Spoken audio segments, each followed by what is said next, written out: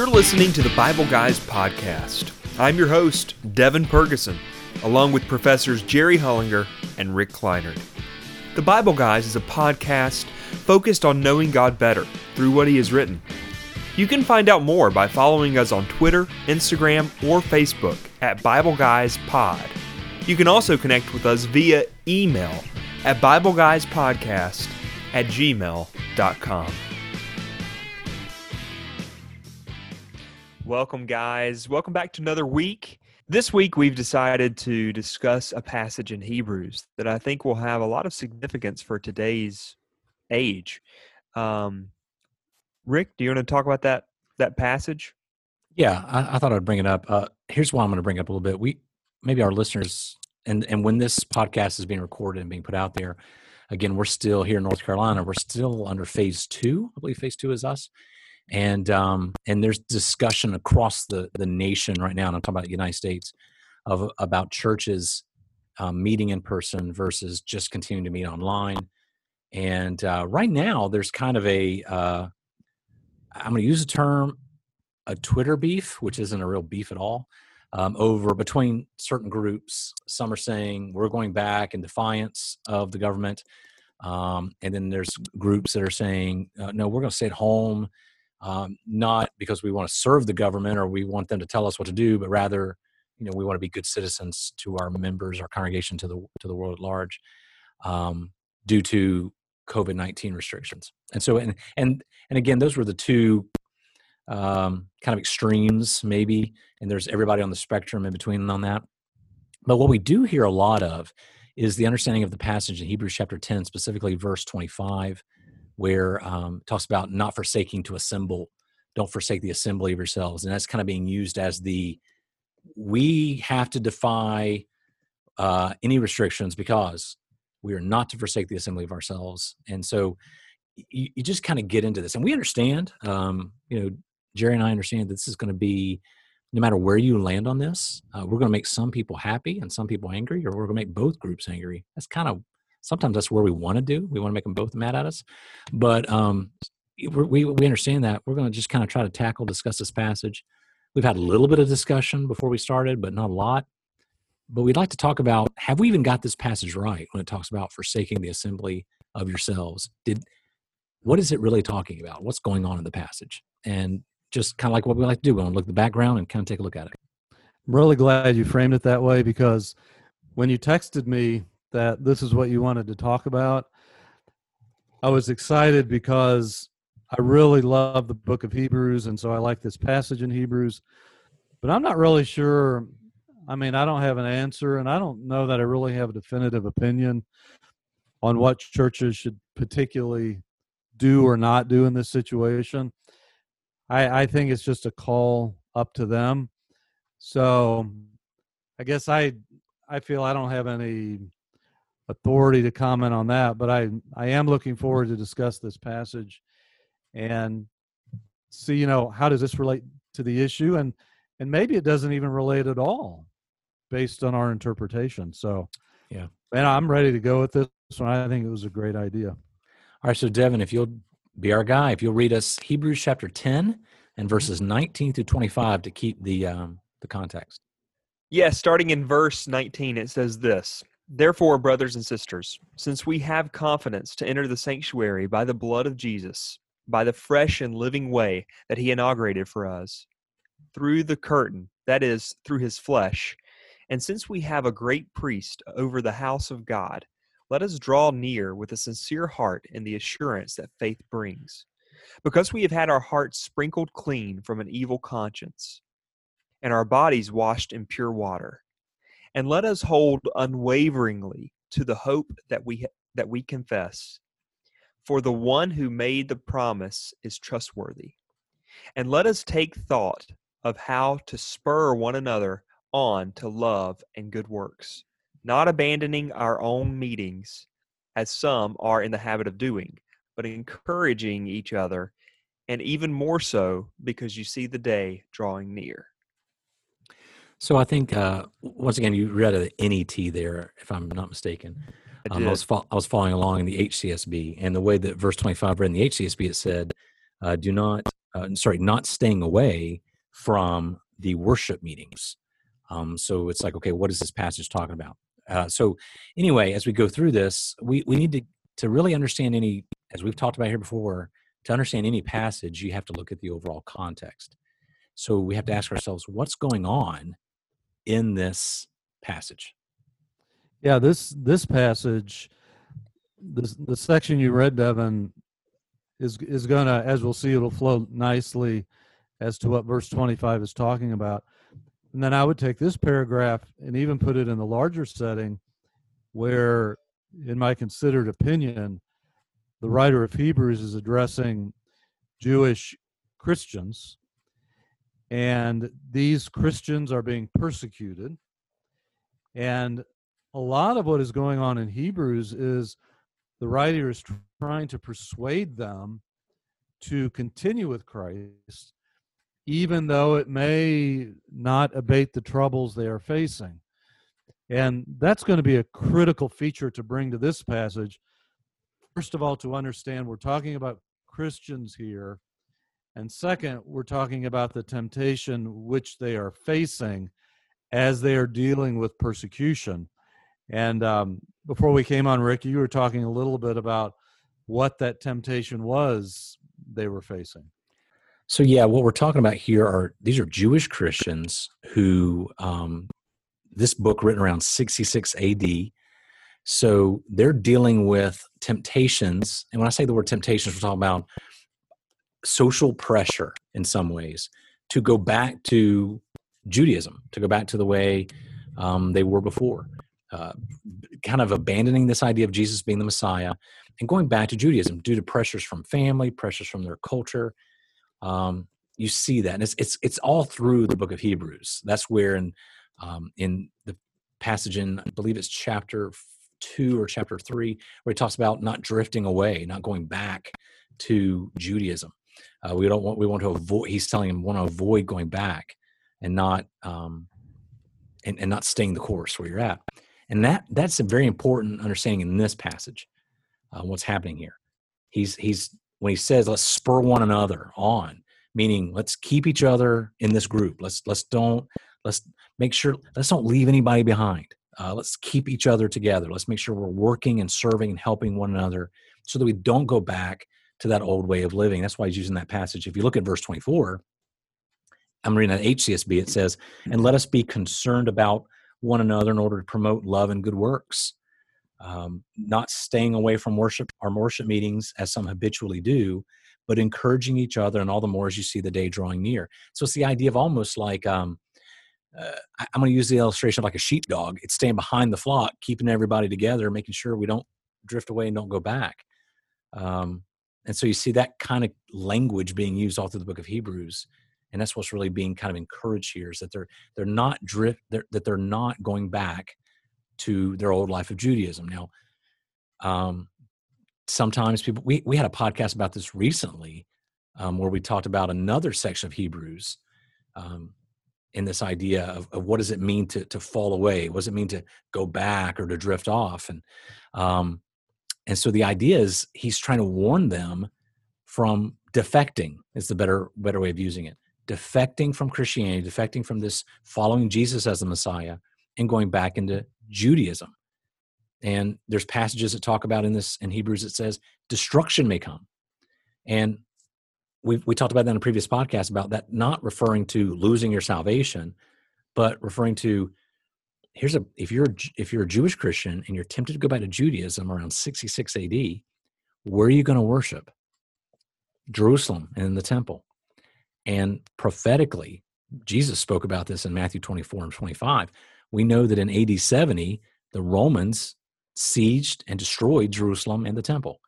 And so the idea the author of Hebrews is saying here is if you go back to Judaism, destruction may come. You may be a part of that. And that it's not so much a spiritual life, but more of a physical life. And he's really trying to keep the people from going to that route.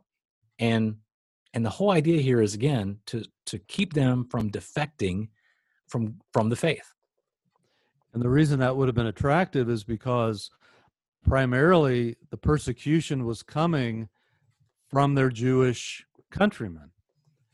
So if they defected back to Judaism, then that would cause that source of persecution to stop.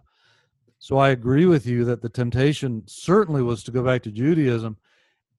And the reason there, not just because they were Jewish, but that was the source of the persecution. So they're thinking, I'm not seeing any sign of abatement in this persecution. So maybe if I go back, maybe if I blend back in with where I used to be, then this pressure is going to stop. And I think also you gave a nice interpretation of the word the day at the end of verse 25, as you see the day approaching. Many have argued that this is a reference to some far off eschatological judgment, but I really think, and looking at the history of this and everything, that the day, as you've said, is that AD 70 destruction of Jerusalem. And so he's telling them, you think you have a safe haven if you go back to Judaism. But I need to tell you that there is actually, you could get caught up in this physical judgment. So this is not the best course of action for you. Stay with Christ, keep moving forward. Don't defect, don't go back to Judaism, because it will not bode well for you. If you do, you'll get caught in this physical destruction. So the next question we want to kind of address in this podcast was, okay, is this then a passage that can be used or should be used to encourage people to meet regularly in a local church setting? So we kind of want to apply that one. So the question becomes, does this passage lend itself to that understanding? That so when we hear it, like I've heard it more times than I care to admit, and I kind of just cringe a little bit when I hear it, but the phrase, well, the Bible tells us not to forsake to assemble. Yeah, the Bible says that. But again, as we've talked about before in previous podcasts, we are reading someone else's mail because of the historical context. And the author of Hebrews is telling these Jewish Christians to not neglect to worship together, but for a different reason. For a reason that says, hey, I use the illustration this way. The local church, for like you would say that, the local church is kind of like the anchor, or being like being tied to a dock. You're a boat out at sea and you're tied to a dock. Like right now in North Carolina, we've got a hurricane going to be hitting our coast soon.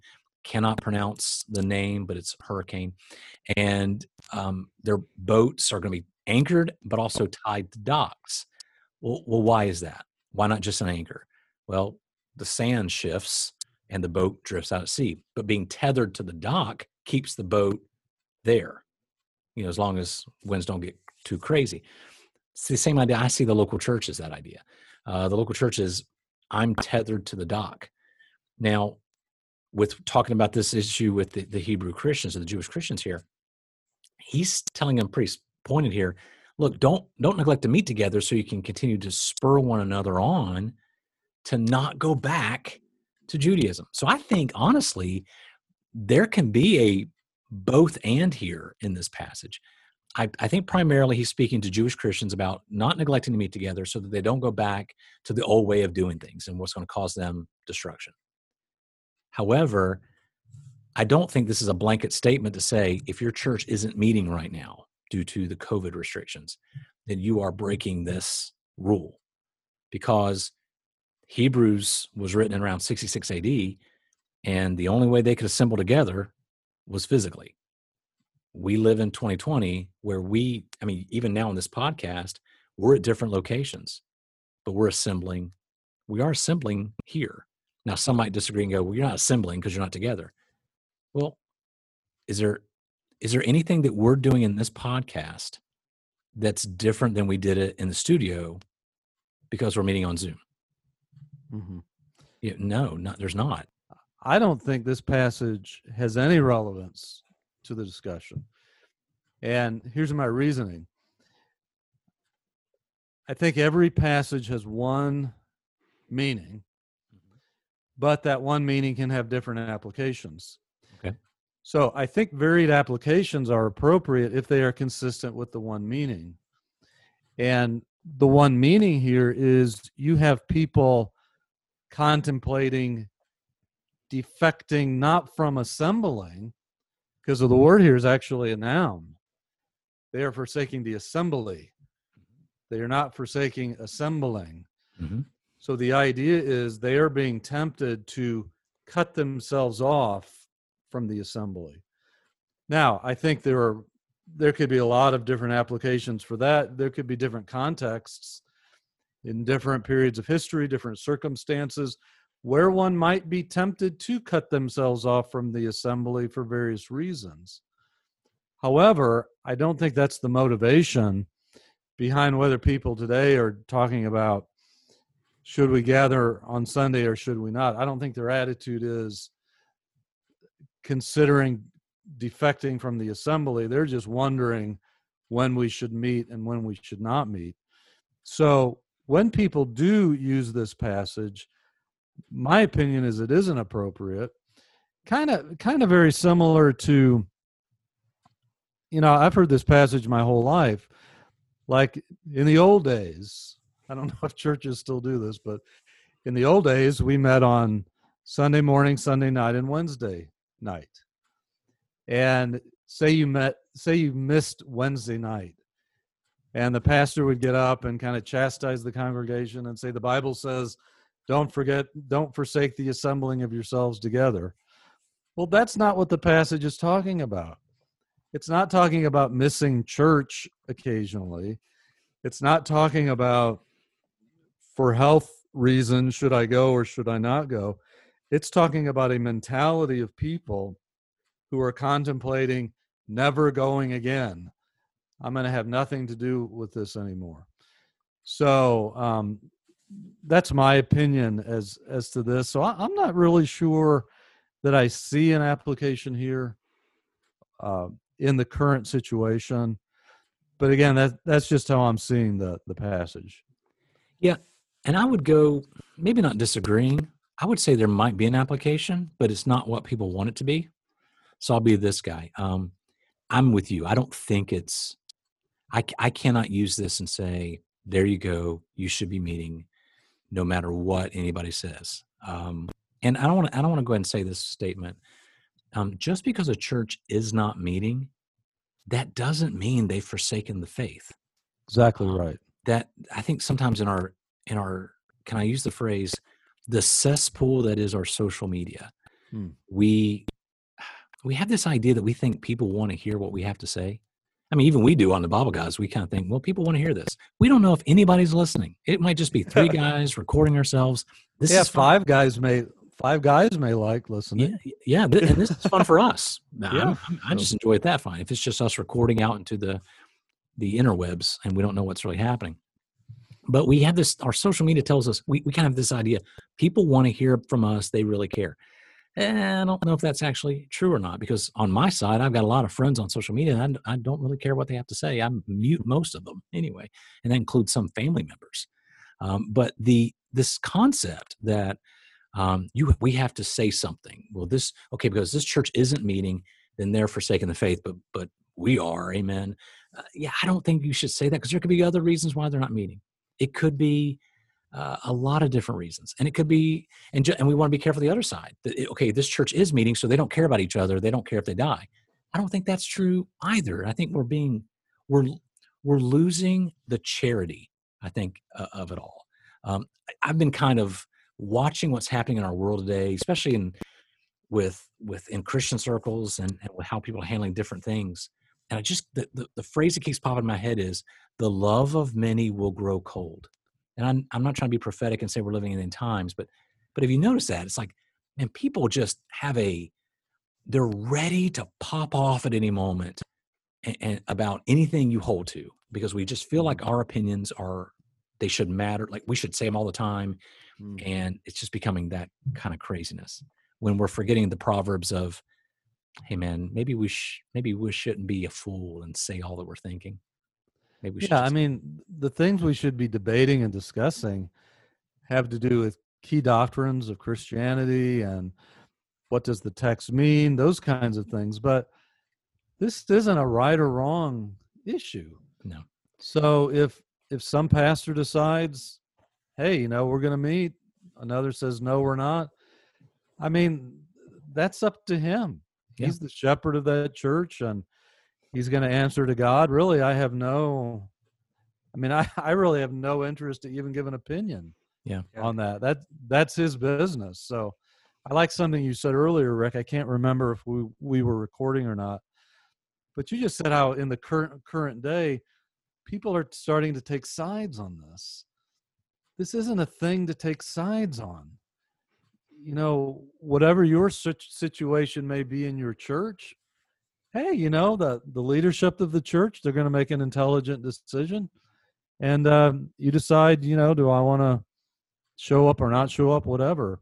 But again, it's not something to take sides on. It's not something to get mad at people on. And so, yeah, I agree with you.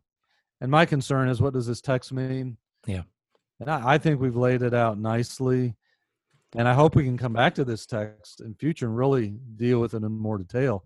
But as far as that particular verse, I'm very comfortable that's what the author is saying. And I just don't really, as I said, see a lot of application in the current situation.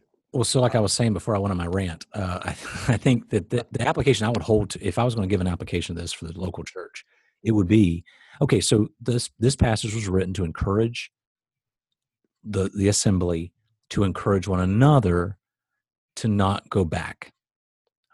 So my question would then be, how are local churches doing that for their congregations? How am I, as an elder, as a pastor, how am I encouraging my church to be concerned for one another, to promote love and good works in one another, and to encourage each other daily, as the text says in verse 25. And so if we're meeting, great. You know what? But you can meet as a church. You could be there like you said, Sunday morning, Sunday night, Wednesday, and not be doing that for your congregation. But I've seen also where churches, you're meeting now digitally because of COVID restrictions, and you're doing this for one another. I was telling someone just a couple of days ago that due to the fact that these COVID restrictions have restricted what we normally do at church, we've had to think outside the box. And I think I've enjoyed ministry a lot during this time, because it's let us think outside the box. How are we doing? And normally we would have maybe a really good idea, but it'd have to run parallel with what we're already doing. And it would just devote all of our energy to do the parallel. But now we don't have a lot of things over here that we can do. So we have these great ideas. We could put all our energy in it, and we're seeing some growth from it. We're seeing some fruit. And it's like really neat to see how God never stops working, and so that idea I've enjoyed. And so I think my application, or my challenge, I guess I would say, from this passage is, all right, local church, when you meet, whether you meet digitally or whether you meet in person, are you spurring one another on? Are you encouraging one another on? Or are you just attending and people are dropping off by the wayside? What's the phrase I think that all the church growth guys say, that we make the front door as big as we can, and we try to make the back door as small as we can? I think sometimes we as churches, we can get so hands off and are we so busy doing ministry or so busy doing programs that the back door is open and people are leaving and we don't even know they left. That, I think, is a thing about this passage. Hey, look, if you're not encouraging one another like the sheepdog, keeping everybody together, then you're really missing the point of this passage, because you just let everybody out the back door and you miss the whole thing. So I think this has caused people to be more creative. I'm really not a fan of creativity too much when it comes to the parameters of what a church should be doing. But if a church is staying true to their mission, I think there are creative ways to carry out that mission. And as you said, there are ways to reach people beyond just getting together. And I think that's been great. In fact, as I'm looking at the passage in front of me, throughout the passage, he says, "Let us" 3 times. Verse 22, let us draw near. Verse 23, let us hold fast. 24, let us consider one another, etc. And then when we get to our 25th verse, really that's a modal idea.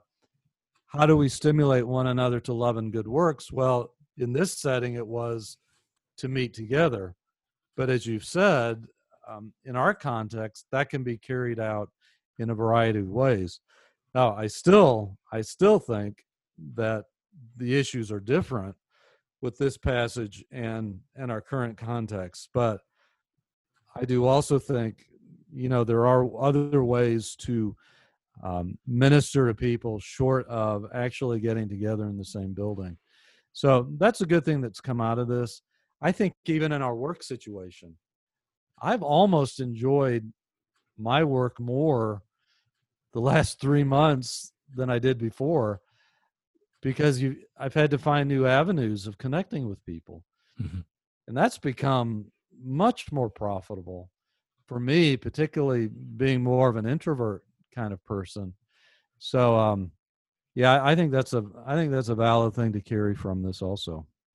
I'll mention one quick thing before we're still talking about local church activity and things like that.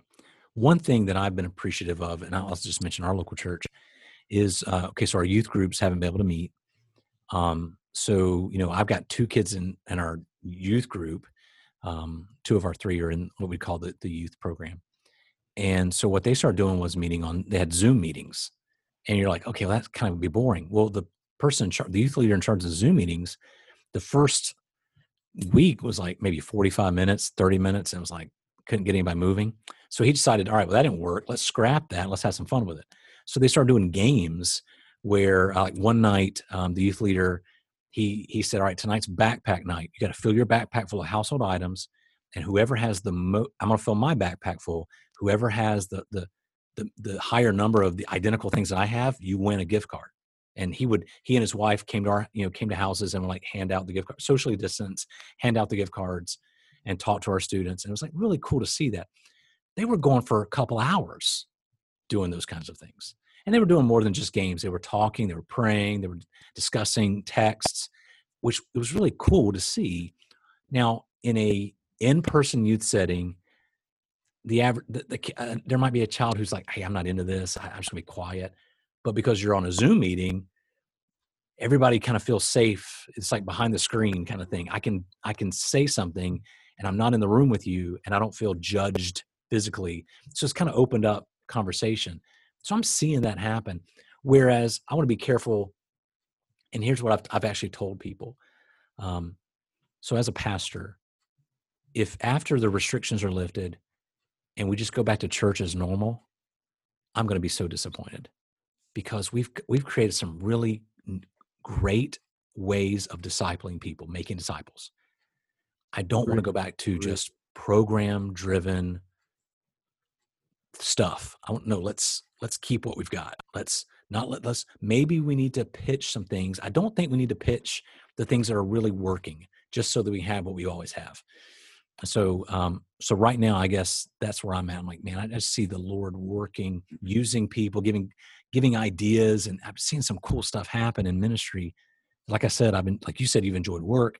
I have too. I've enjoyed ministry probably these last 4 months more than I have, in 12 years. And so it's just because you're having to think outside the box. Like you said, being an introvert, you've had to learn new things and interactions. It's been more of an enjoyable time.